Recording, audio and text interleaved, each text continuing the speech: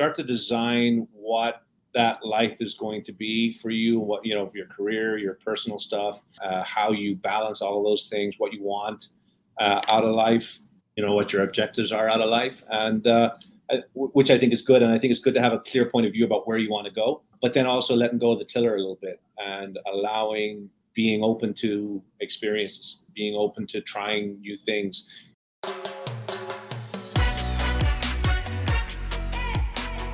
Welcome to the Hospitality Mentor Podcast. I'm your host, Steve Turk. Join me as we dive into the personal stories of some of the world's best hospitality professionals. We follow the journey of their ups, downs, and wild turns to find out what it truly takes to make it in the amazing world of hospitality.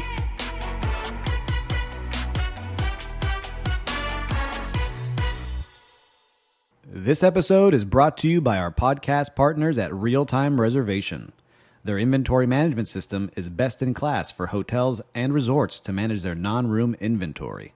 The web-based application allows for creative upselling of overnight and daytime visitors with add-ons and pre-planned packages. Hotel guests and non-guests can reserve cabanas, pool chairs, activities, amenities, excursions, events, day passes, and much more. The real-time reservation platform offers a fully integrated pre-arrival portal where guests are verified through the property management system.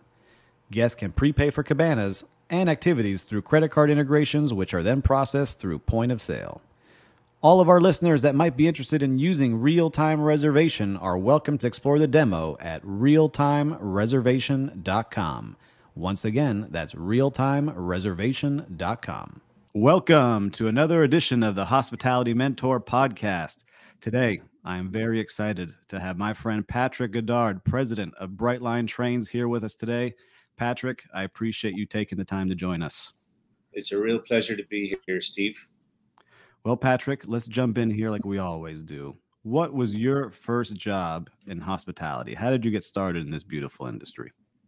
Well, I grew up in Ireland, and I had on my mother's side of the family, I had a butcher, a fishmonger, a pub owner, a baker. I didn't have a candlestick maker, but my mom had about a dozen siblings, and many of them were involved in some aspect of food production, baking, or serving pints.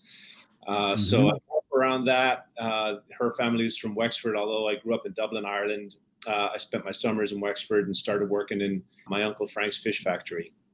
That was my sort of first experience of it.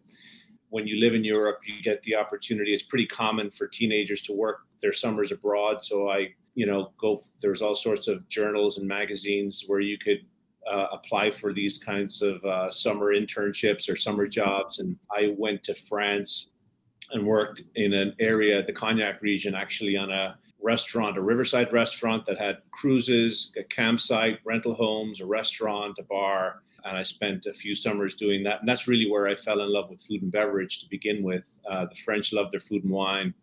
And I got to learn a lot about it. I had an amazing mentor, a guy called Patrick Gregoire. So we shared the same initials. We had that in common. And, he was referred to as Patou. And Patou spent his summers in Biarritz and his winters in St. Moritz. And this guy knew how to do everything from hospital corners to making a Manhattan to preparing his own foie gras.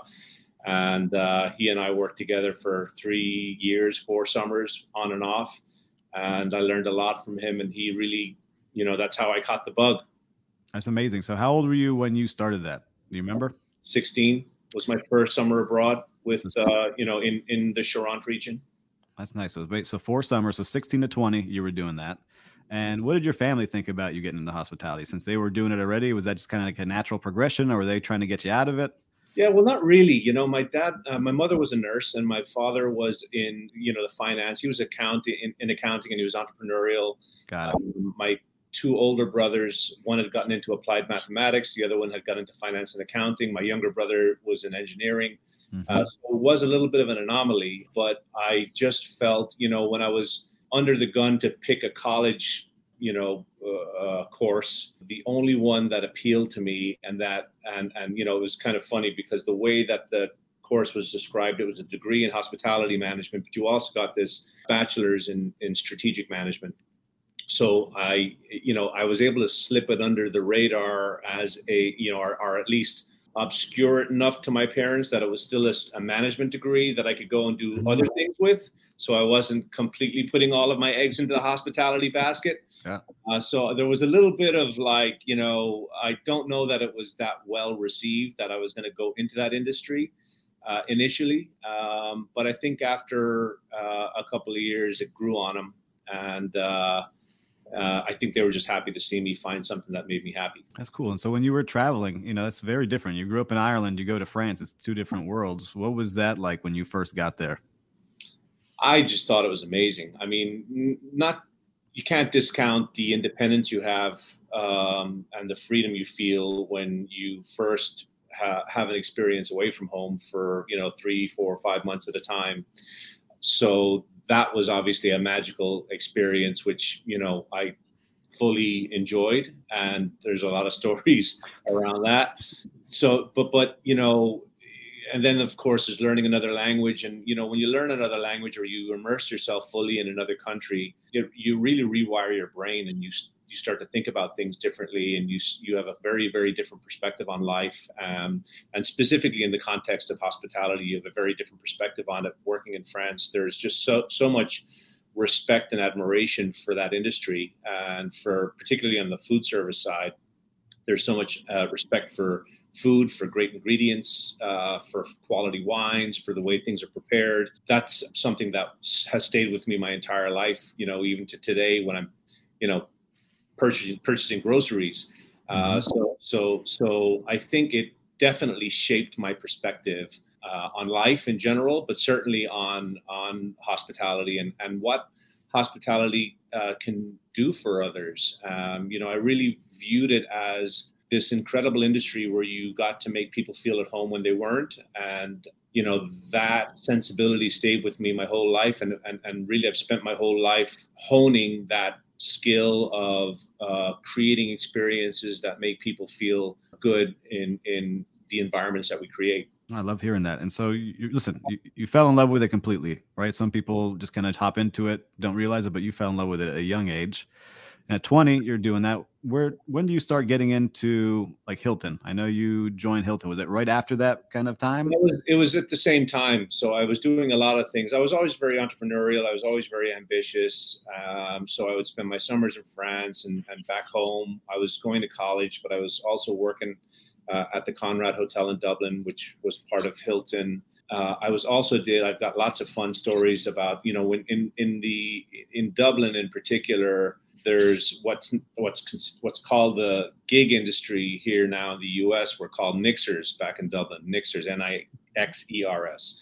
And you could find a Nixer, catering an event and make, $50 to do a wedding, or, whatever, 10, 12, $15 an hour to do an event. And I got to do some really amazing ones. So from kind of the mid 90s until I moved to the States in 2000, I was working at Hilton. I was doing my summers in France, and I was doing a lot of these Nixers. And I worked for one very high-end catering company throughout that time period. And I got to be the head waiter for the European Summit at Dublin Castle. I got to be the head waiter at Beckham and Posh Spice's wedding in Luttrellstown Castle. I got to do some amazing events in galleries and museums. And, it was just a very fun lifestyle. That was part of, by the way, how I fell in love with it. It wasn't just the food and beverage side of it. It was just this lifestyle where I'm extroverted, right? And I'm very open to new experiences, and I'm social.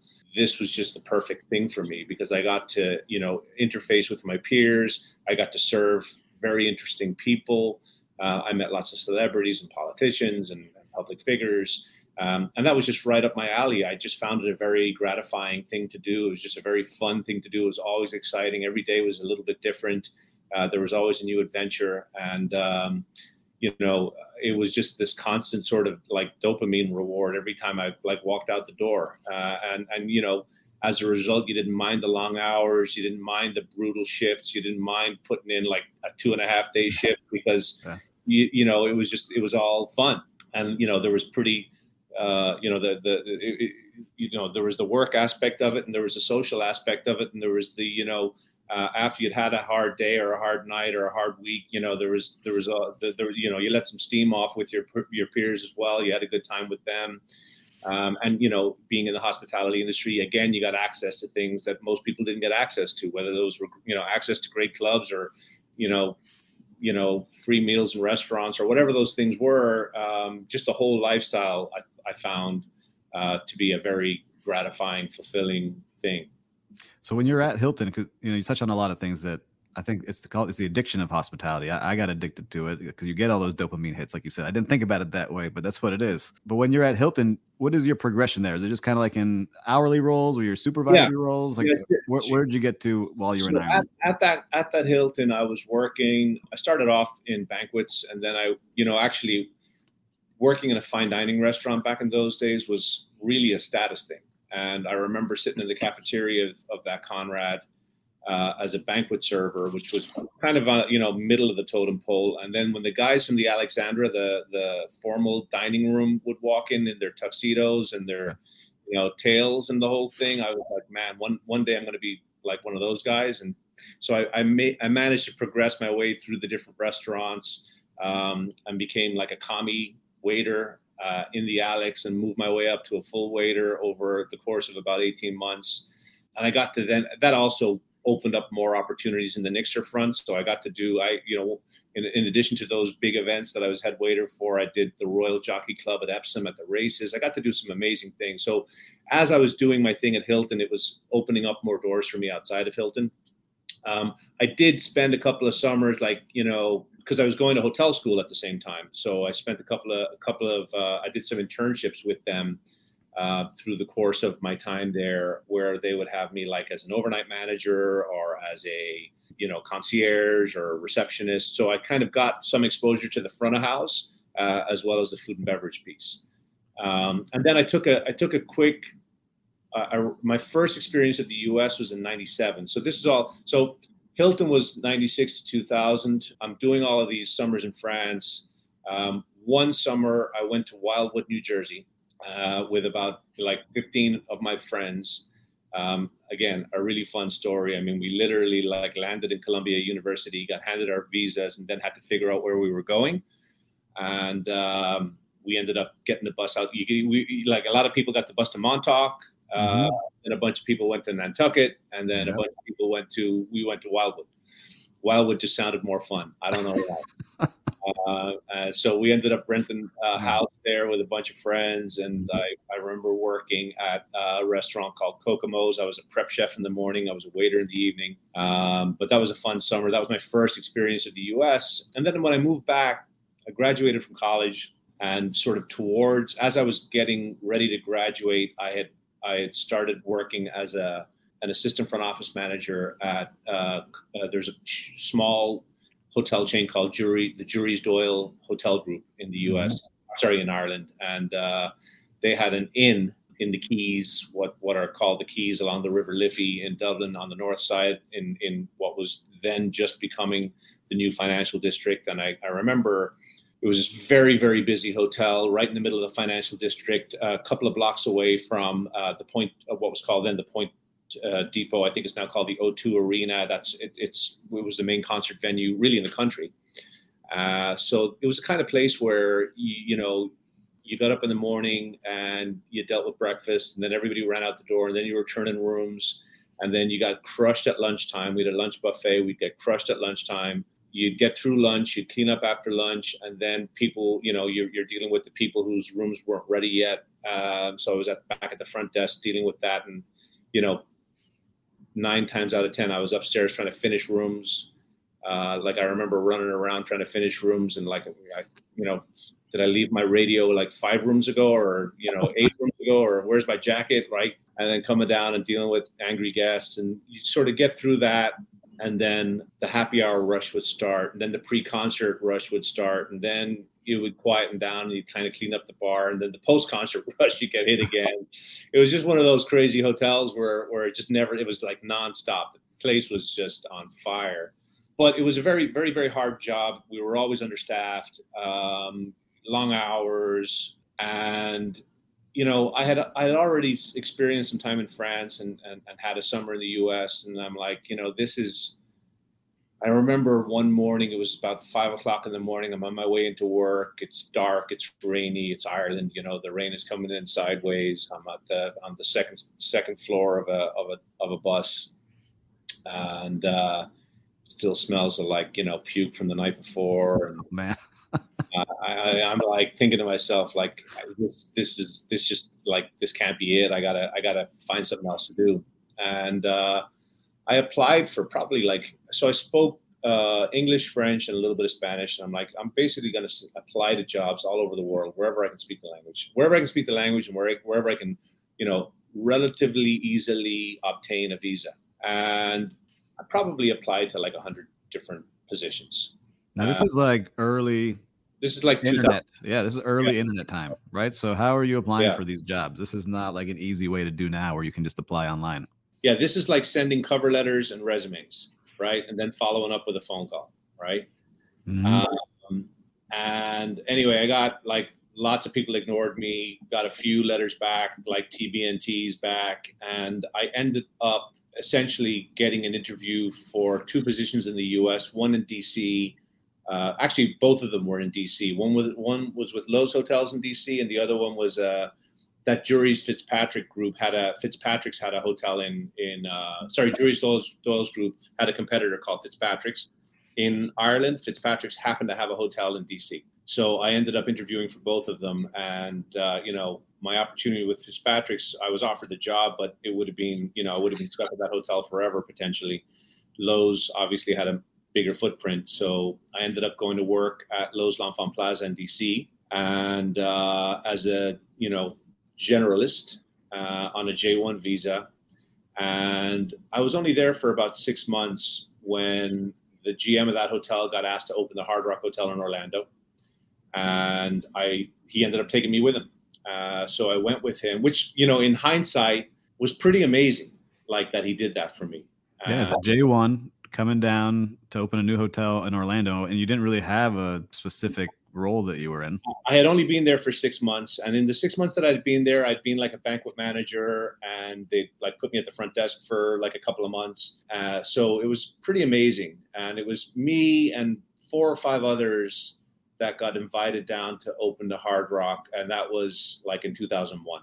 And came down and opened the Hard Rock as a guest. I was the assistant guest services manager. Then I became the guest services manager. So I was overseeing, front desk, bell door, valet, concierge. And then I had recreation for a little bit. And then I went and helped them to open Royal Pacific next door. And then I had an opportunity. I kind of had the guest services thing on, I kind of felt like I had that. I had all my experience up to that point had been food and beverage. I did not have housekeeping. So I really wanted to do housekeeping. So I remember speaking to us. So you and I, have spent time at Lowe's. So Jenny Lucas, who, is now vice president. Now she's vice president, I think, of operations for Lowe's Hotels. Yeah. So she's like a rock star. And I love Jen. And between her and Lou Carrier, and I don't know if you remember Chef Evan Prococo, but Evan and Jen picked me up, directly from the potato boat when I landed in DC, the first time in DC.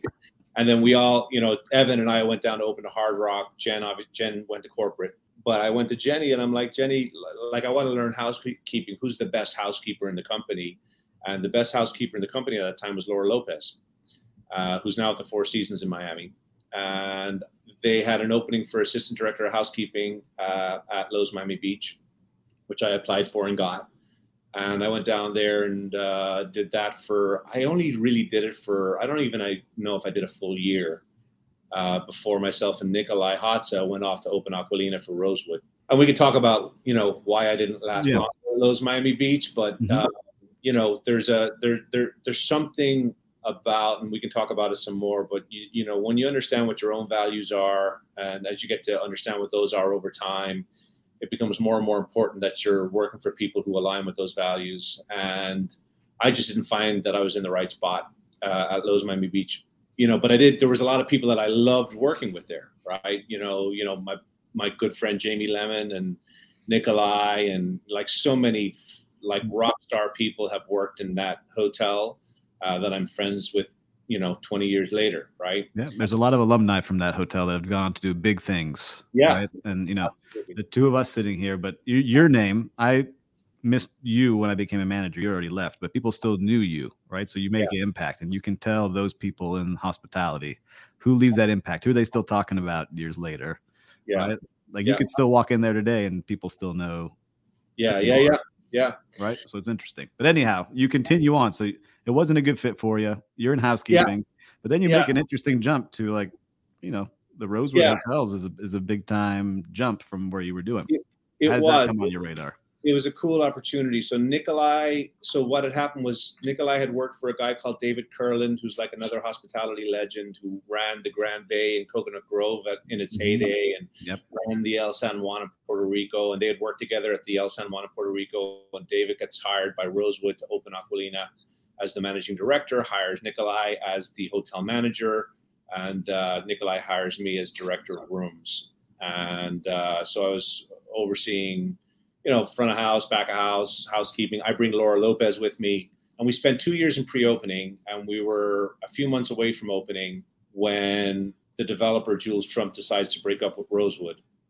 So at that exact moment in time, so it was one of these openings that, got prolonged unexpectedly due to construction problems and so on. So, we were constantly trying to justify our existence as it was. But look, I think we did some amazing work as it relates to laying out that hotel, designing that hotel, setting up the functionality, setting up the systems, putting the right team in place, all the things that you would do in an opening scenario, which I had a lot of experience doing based on Hard Rock, my experience at Hard Rock and Royal Pacific. I actually learned that I really enjoyed opening hotels, by the way, which sort of led me to my next adventure. Mm-hmm. But I start running. So they actually, Rosewood sent me out to Kinneil Bay because they needed an interim GM.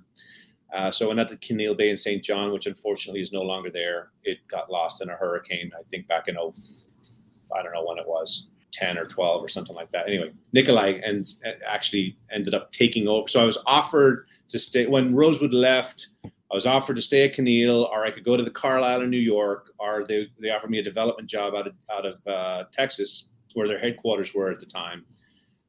But as all of that was going on, I got offered an opportunity to start up a management company with a couple of guys. That's where I had this question. So I want to go back one step. So when you were at Rosewood, because it seemed like you jumped pretty fast. You left Lowe's and housekeeping. You go to Rosewood, and all of a sudden, like within those 2 years, you pretty much are a GM, and they're offering you like corporate roles and pretty much whatever you want to do. Yeah. How do you think that happened? Was it just because there was a young company and they wanted more help, or was it you were just standing out and you were just jumping and making a name for yourself at that time? Because that's pretty interesting. Right? Yeah. I mean, I don't know how to answer that other than to say, Don't you think if somebody was listening to you, you're mentoring them, they're coming up, you're like, man, I'm stuck in this hotel. I'm not really a great fit. All of a sudden you jump into another hotel where you take off. Was there something like a sign, or was it just something you knew in your gut and luck? Look, I think that throughout my life, I've always had a vision for where I wanted to go. And by the way, I've frequently been wrong, but it's sort of like, this is where I want to go. I'm pretty focused on that. But at the same time, you need to be able to like let go of the tiller, as they say, right? You need to sort of like see where things take you. Mm-hmm. I believe that, I definitely had a different perspective from others to start with. And I think that allowed me to take a much more entrepreneurial approach than some of my peers in terms of how to stand up the business and how to run the business. And I think that people did recognize that. I think people did recognize that I thought about things differently. And it was clear to me that people recognized the effort that I was making, not just to sort of do what was expected of me in the role that I was in, but I was always reaching beyond that. And I was always like asking questions and curious about why we were doing things a certain way. And I don't know whether I just have this innate sort of like I just have a curiosity about things. So I ask a lot of questions. And I think that those questions have gotten me into some interesting places. And, I definitely think my approach with Rosewood, when they saw, I think they got to see what I could do when I went to Keneal, because I was on my own there, and I was able to make like a pretty significant impact in a short amount of time and under very difficult circumstances. And I think they saw that, and then they were like, we want to bring this guy up to the Carlisle, or like let's put him into development. And at the same time, Jules Trump meets with me, and he's like, we're it's kind of like, I actually have never really talked about this, and I'm thinking back now, it's kind of wild. So Jules Trump was prepared to offer me to stay and run Aquilina. Wow. So Jules wanted me to stay at Aquilina. Rosewood folks wanted me to stick around. But then I had this other opportunity to go and start this other business with these other guys. Yes. Anyway, so I think it's just like part of it's dumb luck, part of it's hard work, part of it was the curiosity that I had, and that I think people saw in me, like an energy and an optimism that I've always had about whatever it is that I'm doing. I love it. And let's talk about that segue into curiosity. So then you get curious about starting your own, right? I love this transition because not many people can make this where they work for a company and then want to create their own, right? So how does that happen for you? So it's actually a cleaning company that I'd hired at Aquilina, who I think I put through so much pain to get the business that they were planning to start. They were ex-hotel guys, and they wanted to start a hotel management company. And great guys, super nice guys. In hindsight, a bit misguided about like what it was going to take. And what they did initially was they had gotten hired. They'd set up this company, which will remain nameless, and I'm not going to, go there. But they put me at the Savoy Hotel, which was this really weird scenario where it was in bankruptcy. And I essentially needed to function as a receiver. So like my job was like, don't lose money, but don't make too much money, right? That was sort of my deal. It was like, just figure out how to break even on this thing. So it was like, okay, we're hiring you as our corporate director of operations for the company. We've got a pipeline of 6 hotels that we're signing. The first one that's actually operating is the Savoy. The others are pre-opening deals. You're going to be based at the Savoy. You're going to run the Savoy, because like that's how they were going to pay my salary, basically. Mm-hmm. And while you're there, you're going to set up all of our standards, and you're going to help us stand this company up. So I'm like, okay, this sounds really exciting. This sounds fun. And and again, I was single at the time. It was a pretty decent financial package. It was definitely an upgrade. I just liked the idea of having that freedom, and I saw a lot of opportunity with that, and I did not see as much opportunity going to run another hotel. And what I learned about myself is that I am the kind of like, I am allergic to routine, and I am not very good with, waking up every day and making sure the coffee is hot, and like, doing the 100, like following checklists, and, that I am not really wired that way. I need creative expression. I need to develop projects. I need to be meeting people and doing things. And I just need more sort of action, I guess. Mm-hmm. So that was just more appealing to me than like going to the GM, going to be GM of the Carlisle in New York and like fighting with the residents who've been living there for 100 years about, the scent in the lobby. Right. Yeah. So anyway, I go down this path, and, long story short, and this kind of keeps on happening to me, the management company gets fired, I get hired. But the way that I did that was the client at the Savoy, I basically told him, he's like, look, this is going to be a long road for us. We really don't need a management company. I don't know why I'm paying them 3%, when I got you. And by the way, that happened to me 100 times later as the owner of a management company. Where the management company gets fired and the GM gets hired and whatever else. But anyway, so that happens. I stick around, but I said to them, I'm okay, but like, you got to understand this is not a very fulfilling thing for me. So I'm going to do other things. So you're going to pay me. I'm going to do my job. I'm going to meet your, criteria from a financials and a performance perspective. And there's some projects that we need to do and so on and so forth on the property, but I'm going to be doing other things.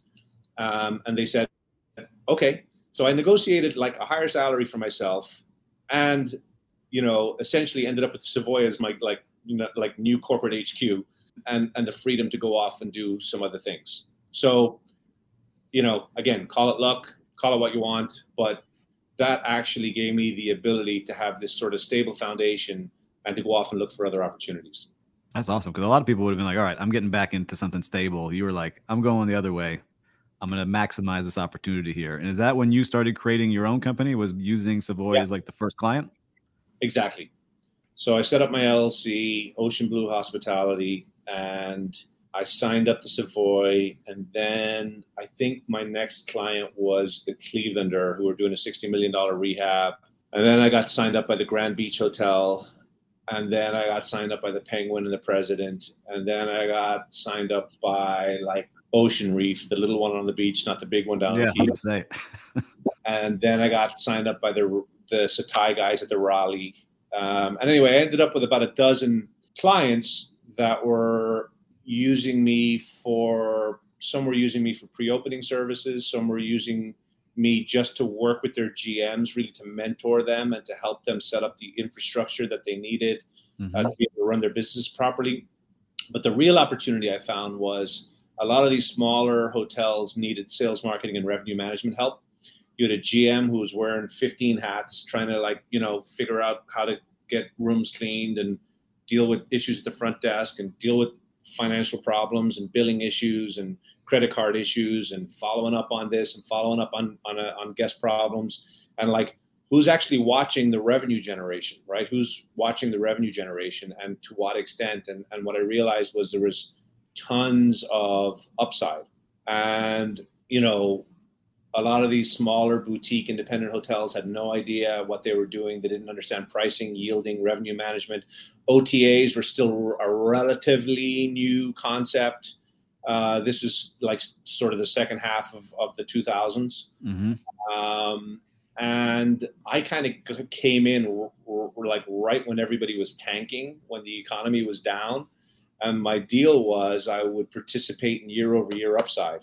So I got a very small base fee, but then I participated in year-over-year upside. And it was an easy decision for the hotel owners to make. It was an easy decision for the GMs to make. So I was able to sign up a lot of clients pretty quickly. And like the net is I made them a lot of money and I made myself a lot of money. Yeah, it's a great deal for everybody. And you bet on yourself, because that was like a tough time, 2006, 2011, really 2008, right in the middle. Right. Everything started falling apart.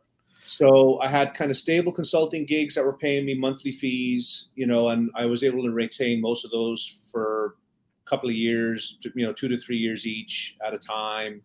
And then I had some of these other like sales, marketing, revenue management deals. And then I started and then I would get like random stuff, like I'd be asked to write a feasibility study, or I'd be asked to write a pre-opening plan or whatever. I kind of get stuff like that where that was kind of my least preferred stuff, because it was more academic stuff where I had to sit down and do research and write a paper. Yeah, put the graphs together and all the data. I'm doing one right now, and I find that like, okay, I'm gonna get it done for them. Not as fun, but So anyway, so that kind of led me to I was sitting at the Raleigh, and I credit Mark Tamas for this, who I think you know Mark Tamas. We've met once. Yeah. Yes.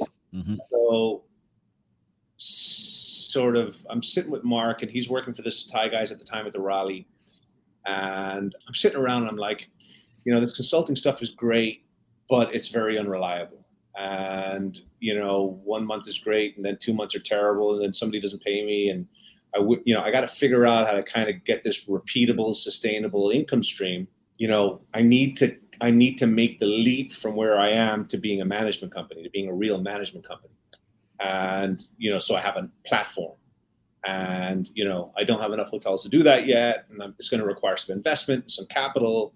So I need to like partner with somebody, or I need to, hook up with a real estate, like a hotel developer who owns a few hotels, or I need to find a way to do this. And he was the one who suggested to me to talk to Richard Millard, who was then the CEO of what was called Tecton Hospitality. And Tecton Hospitality had been around for 20 years. It had originally been a receiver, and had morphed into a hotel management company. And then they created this boutique brand called Desires Hotels, and Raul Leal was running the day-to-day. But but Raul had just left to go and work for Virgin.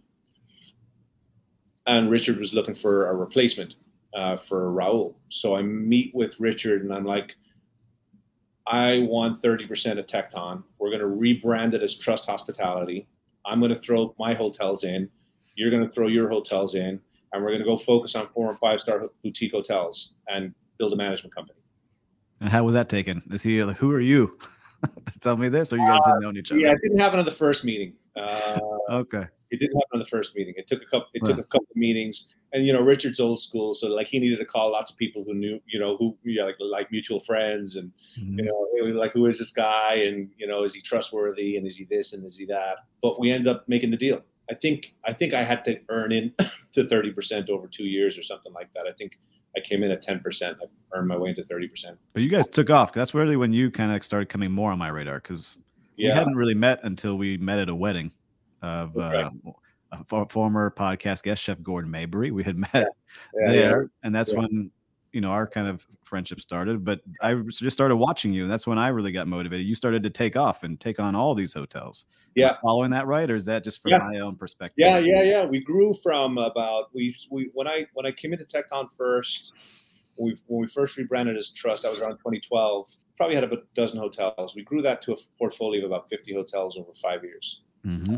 And we really got to, it was an interesting evolution. It was very hard. But I think what we did was we stayed very focused on 4 and 5-star boutique independent hotels. And we were the only ones, because I spoke Spanish, I was able to go and drum up business in Central America, Latin America, and Mexico, and the Caribbean. And we really became the go-to guys in the Caribbean and Latin America for independent boutique hotels. And only laterally did some competition emerge in those markets, but we kind of had it. And, but for, again, in hindsight, we should have found a capital partner way back then, because we did all of that growth with like nothing, nothing. We were literally, operating paycheck to paycheck, and we were able to land big institutional clients like, Carlisle, and, we ran a portfolio of like 800 rooms for them in the Keys at one point. We had family offices that we were working for, multi-billion-dollar family offices that we were working. We were like knocking it out of the park, and we did it with nothing. It was pretty amazing. And so what was the pitch? You would go down to South America, the Caribbean. What's the pitch like? So in many cases, they hadn't even figured out what they wanted to do. So in a lot of times you were going down and they were showing you like a piece of land in a neighborhood. And they were like, what do you think I can do with this? Yeah. So like we developed like a little business plan for them. We say, look, in this market, based on your competitive set, based on what people are getting, in terms of rate and ADR, based on construction costs, if you can build something here for $100,000 a key, you can get your IRR. Basically, what we were trying to show them was like getting an IRR of like 20% plus. Nice. And we would show them how they could do that faster as an independent than as a branded hotel. And, what we were particularly good at was creating those unique independent brands that gave these hotels a sustainable competitive advantage in those marketplaces for a long, long time. And like I look back on our portfolio of hotels, and they are still market leaders. And I'm talking about, like, I have a friend right now who's having his honeymoon in Cartagena at Casa San Agustin, which is a hotel 10 years ago, which was the number one hotel on TripAdvisor in the world, and has been the number one hotel on TripAdvisor in Colombia for the last decade. The Press Hotel in Portland, Maine, again, the Iron Horse Hotel in Milwaukee. Like, these are all like pretty iconic hotels, and have standed the test of time, have had that unique, competitive advantage for, in some cases, like a decade. So really proud of the work that we did there. But like in hindsight, I wish we had, so our pitch was, it could be everything from, we're going to help you develop and do this. In certain cases, it was like, take over our hotel and help us manage it. And we would have to demonstrate how we could do a better job. But we mostly did new developments and redevelopments. Yeah, so one-stop shop. You come to us, we'll tell you what to do, we'll fix it for you, we'll run it for you. You don't have to worry about anything. Exactly. So like, Carlisle came to us like with the Hampton Inn in Isla Morada, the one that everybody in Florida, or at least Miami, knows is the one that had the Outback Steakhouse. Yeah. And we turned them into a Marrakech. I went there a couple of times when you guys ran it, and it was awesome. Yeah. So like that was kind of our program, was take these, help developers look at these opportunities that they have.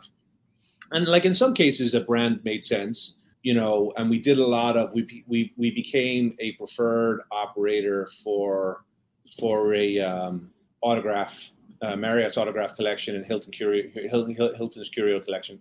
But then we did like wild stuff. Like we went out to the northern coast of Honduras, and we built a massive resort out there with a Gary Player golf course. And anyway, so we did a lot, like we kind of were a bit of a one-stop shop, but we were focused on 4 and 5 star hotels, 4 and 5 star hotels, mostly in the independent space. So you're building it, you're growing. It sounds like everything's going great. You're there almost 6 years. When does your life change? Like a big right turn.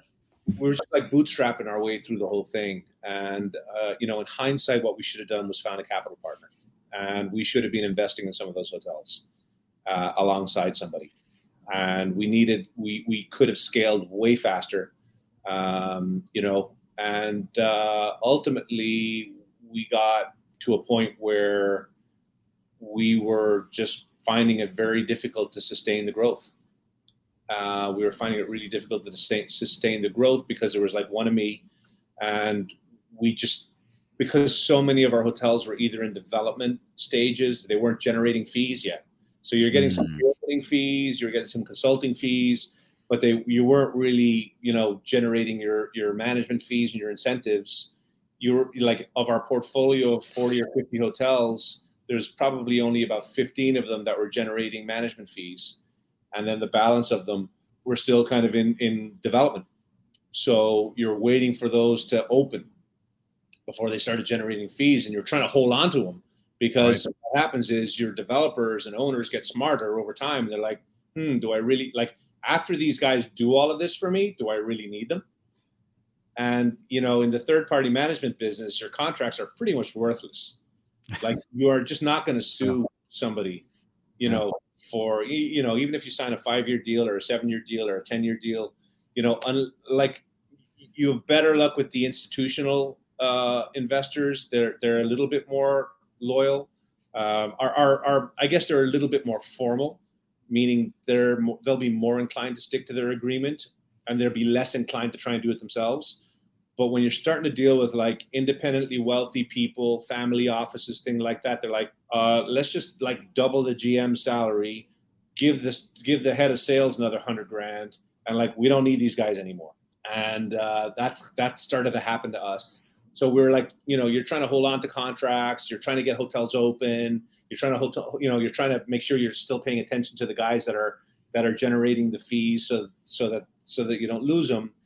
And we really needed more regional coverage, and like, you can't just send anybody to be your representative from the management company, because what happens over time, if you're not careful, is it becomes an us and them thing, where like, okay, the owner is seeing the GM every day and meeting with the team all the time because they live in the market. Like, that's the worst possible scenario. And then like, you're flying in from Miami whenever. Yeah. And you start to become the outsider. Mm-hmm. And it starts to become us and them. And like, and if you don't have a GM who's on board, that you haven't brought in, that isn't loyal to you, they start to become loyal to the owner. And they'll be like, we don't need these guys, which is all understandable. That's just like, that's just kind of the way it goes. So it's a tough business. It's a tough business to hold on to. So you expect a certain amount of churn, and unless you have ownership.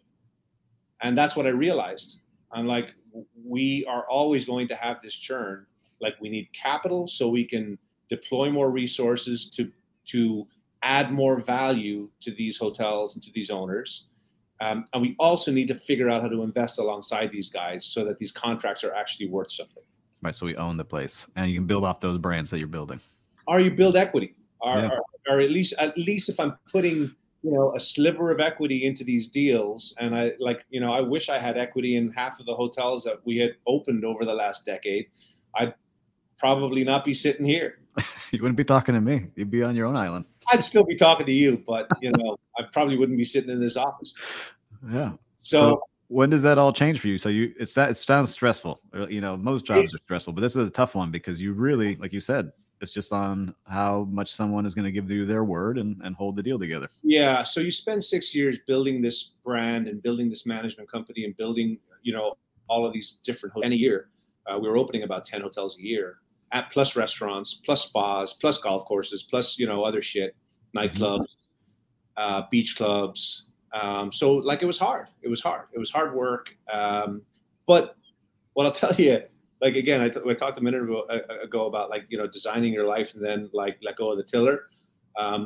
I dreamed about a job like that when I was in my teens. I dreamed about this job where I was flying around building hotels and, going to different countries and the Caribbean and whatever else. That was my dream job. And as hard as it was, as difficult as it was to hold on, that was my dream job. That was the thing that I had always wanted to do. And I got to do it for 6 years. And, ultimately at the end of the 6 years, I think I had this realization, we have to have a capital partner.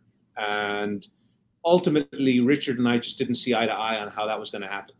And we had somebody who was going to acquire us at a great valuation, and then they dropped out at the last minute. And, we kind of had lots of kind of emotional ups and downs towards the end. And I just got to the point where I did not see a clear path forward for the company unless we found a capital partner. And that was it. And that was the first time my phone rang from a recruiter in 10 years. And I got a phone call from a recruiter asking me if I want to go and interview for Brightline as their EVP of operations. So for the listener who doesn't know Brightline, give them the 30-second download on what is Brightline? Yeah. So Brightline is the first privately funded intercity high-speed passenger train, and in the United States in over 100 years. The last guy to do it was Henry Flagler in the 1890s. Mm-hmm. There is no private rail operator or private rail developer in the U.S. So what we're doing is we're building a train between Miami and Orlando, which will run hourly service, which will open sometime next year. We're already running it between Miami and West Palm Beach. We have been for a couple of years. We took a break for COVID, but we reopened last November. We're currently carrying, about 100,000, 150,000 people a month on what I think a lot of people consider to be more of an experience-focused train. So these are train stations that feel more like hotel lobbies. You can guess why. Mm-hmm. These are trains that have, leather seats and great Wi-Fi and outlets that you don't have to crawl under your seat to plug into. And, I think all of the things that I think we took all of the things that we learned from developing experiences in hotels and restaurants to transportation. So how does that come? So you get the recruiter calls you and say, hey, you want to join a train company? You're like, what? Yeah. It was exactly that. It was that. It was like, why are they calling me? I remember talking to my wife. I'm like, babe, what do you think about this thing? She's like, I think you should go talk to them. So, and it was so weird because honestly, recruiters had stopped calling me because, like I said, this was my dream job. I was doing what I wanted to do. So when they called me, I'm like, okay, I guess I'll go interview. They're like, okay, send your resume. I'm like, my resume? I haven't prepared a resume in over a decade. Mm-hmm. So anyway, I wrote up my resume. I went and I interviewed, and I intended the interview and what I expected to be the subsequent possible job offer to be something I could use as leverage to negotiate with my partners to actually take a deal that I thought that we should take. And, I go to the interview and I meet with this guy called Mike Reininger, who is, Mike's the CEO of Brightline Holdings. And Mike has done big things in his life. He has built, this is a guy who has envisioned and delivered multi-billion-dollar projects like Disney Cruise Lines, like Disney's Private Island. He worked for the St. Joe Company. He recently spent 3 years in Saudi Arabia working for Qiddiya, building a 160,000-acre city, sports and entertainment city. he does big things. But he's really a development guy. And I interview with him. He's like, I need an operations guy. I need a guy who's going to make sure the coffee's hot and the music's, great, and the lobby smells nice and people are friendly. And like, that's like not my department. I need somebody who can do those things. So when I started to look at what he was going to deliver in terms of a product, I'm like, this is like a game changer for transportation. Mm-hmm. And like, may I be so bold as to say, like, not just in the US, like globally, like no one's ever done anything like this before. And certainly nobody's done it in the United States. So it's funded by Fortress Investment Group, who are big infrastructure investors. They got about 50 billion in assets under management. A lot of it's like ports and terminals and energy companies and whatever else, and freight railroads. But they own the freight railroad here in Florida, and they basically, saw the opportunity to develop high-speed rail between Miami and Orlando, which is something that's been talked about by the government for a couple of decades. And because they already own the infrastructure, they're like, look, we're going to do it. So 6 years and, $5 billion later, we're about to deliver Miami to Orlando. And now we're working on a second project between LA and Vegas, which would be another, 250-ish mile corridor where we'll actually be able to run trains at 200 miles an hour. Florida, we can only run our top speed is 125 miles an hour. You can run 80 miles an hour through South Florida because it's so dense. I mean, if you think about the DC Railroad, state grew up around this railroad, so it's very dense by definition. Right. So we can't go at those higher speeds. It's still a 3-hour travel time between Miami and Orlando. It's pretty good. And that's like, you don't need to make any restaurant or potty breaks on the way, and you're not subject to weather or traffic, and it's more productive, and you don't, show up in Orlando wanting to kick the dog. So we think it's pretty great. And people are using it now more and more frequently. We're seeing our numbers right now are about 40% above pre-pandemic. But it's been a very fun and interesting journey. And what I would say is it's nothing like what I was doing. It's so different. I mean, there are aspects of what I'm doing now, which I have drawn from my hospitality experience, but there are aspects of what I do here that I have never done before. So in terms of like expanding my, intellectual capacity and challenging me in ways that I've never been challenged before, this has been a phenomenal experience in that regard. And it's amazing to see, for the listeners, Patrick's very down to earth here, and you see him on TV. I see you on TV a lot. I see in the newspapers a lot because it is such an important company to this market, and I think you'll start seeing it pop all over as soon as it opens to Orlando. Because like someone like me, 2 kids, I don't want to drive from Miami to Orlando, so I'm excited to hop on that train and experience it once it's up and running. But Patrick, we've taken a lot of your time today, because you have such an interesting story. But looking back at Patrick the Nixer, okay, you've been all around the world. You've seen so many things. You've learned so many different languages. You've been in different industries. But if you were going back to young Patrick the Nixer, if he was starting out today, what advice would you give him? Know thyself.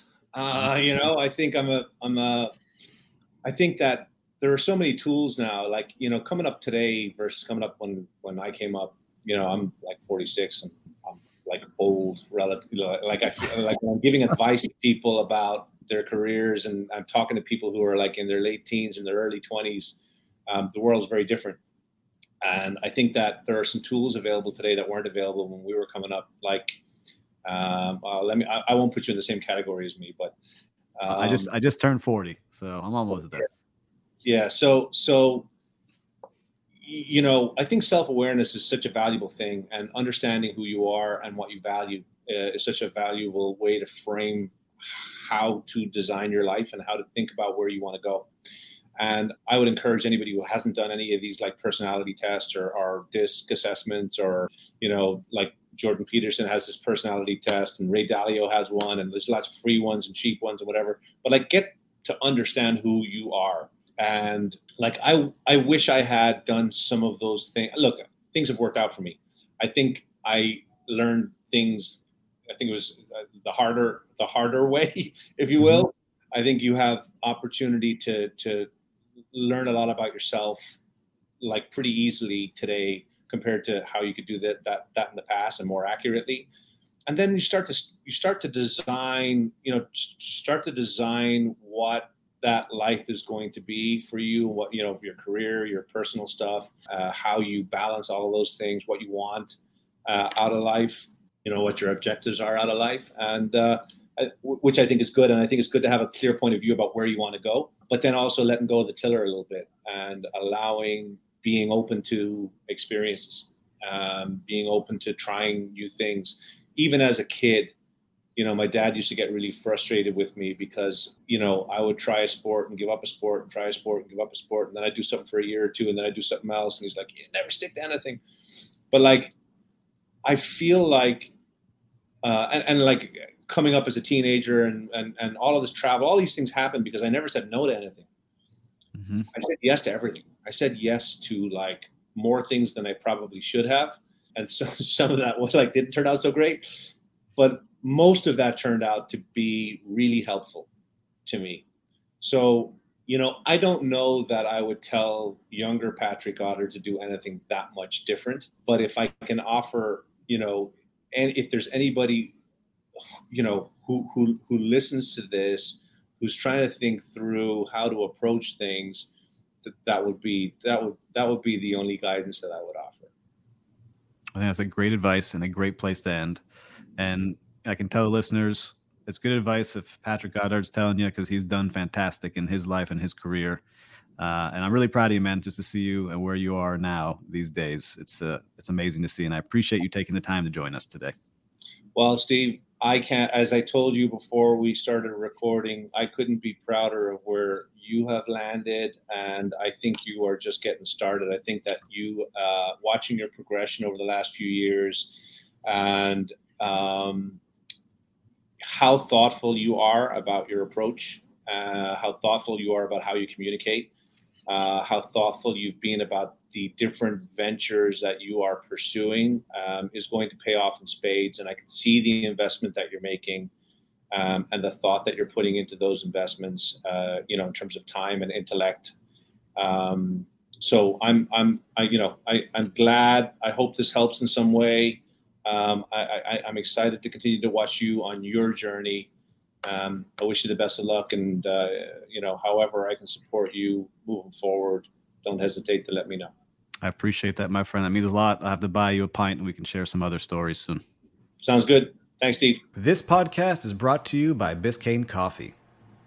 Biscayne Coffee was founded with a giving spirit and a big idea: to enjoy delicious coffee roasted in Miami while helping save Biscayne Bay and the animals that live there.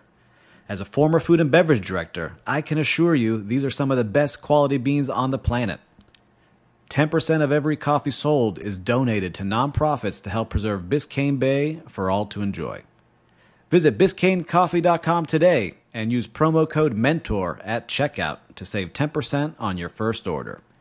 Drink good coffee and create a good outcome.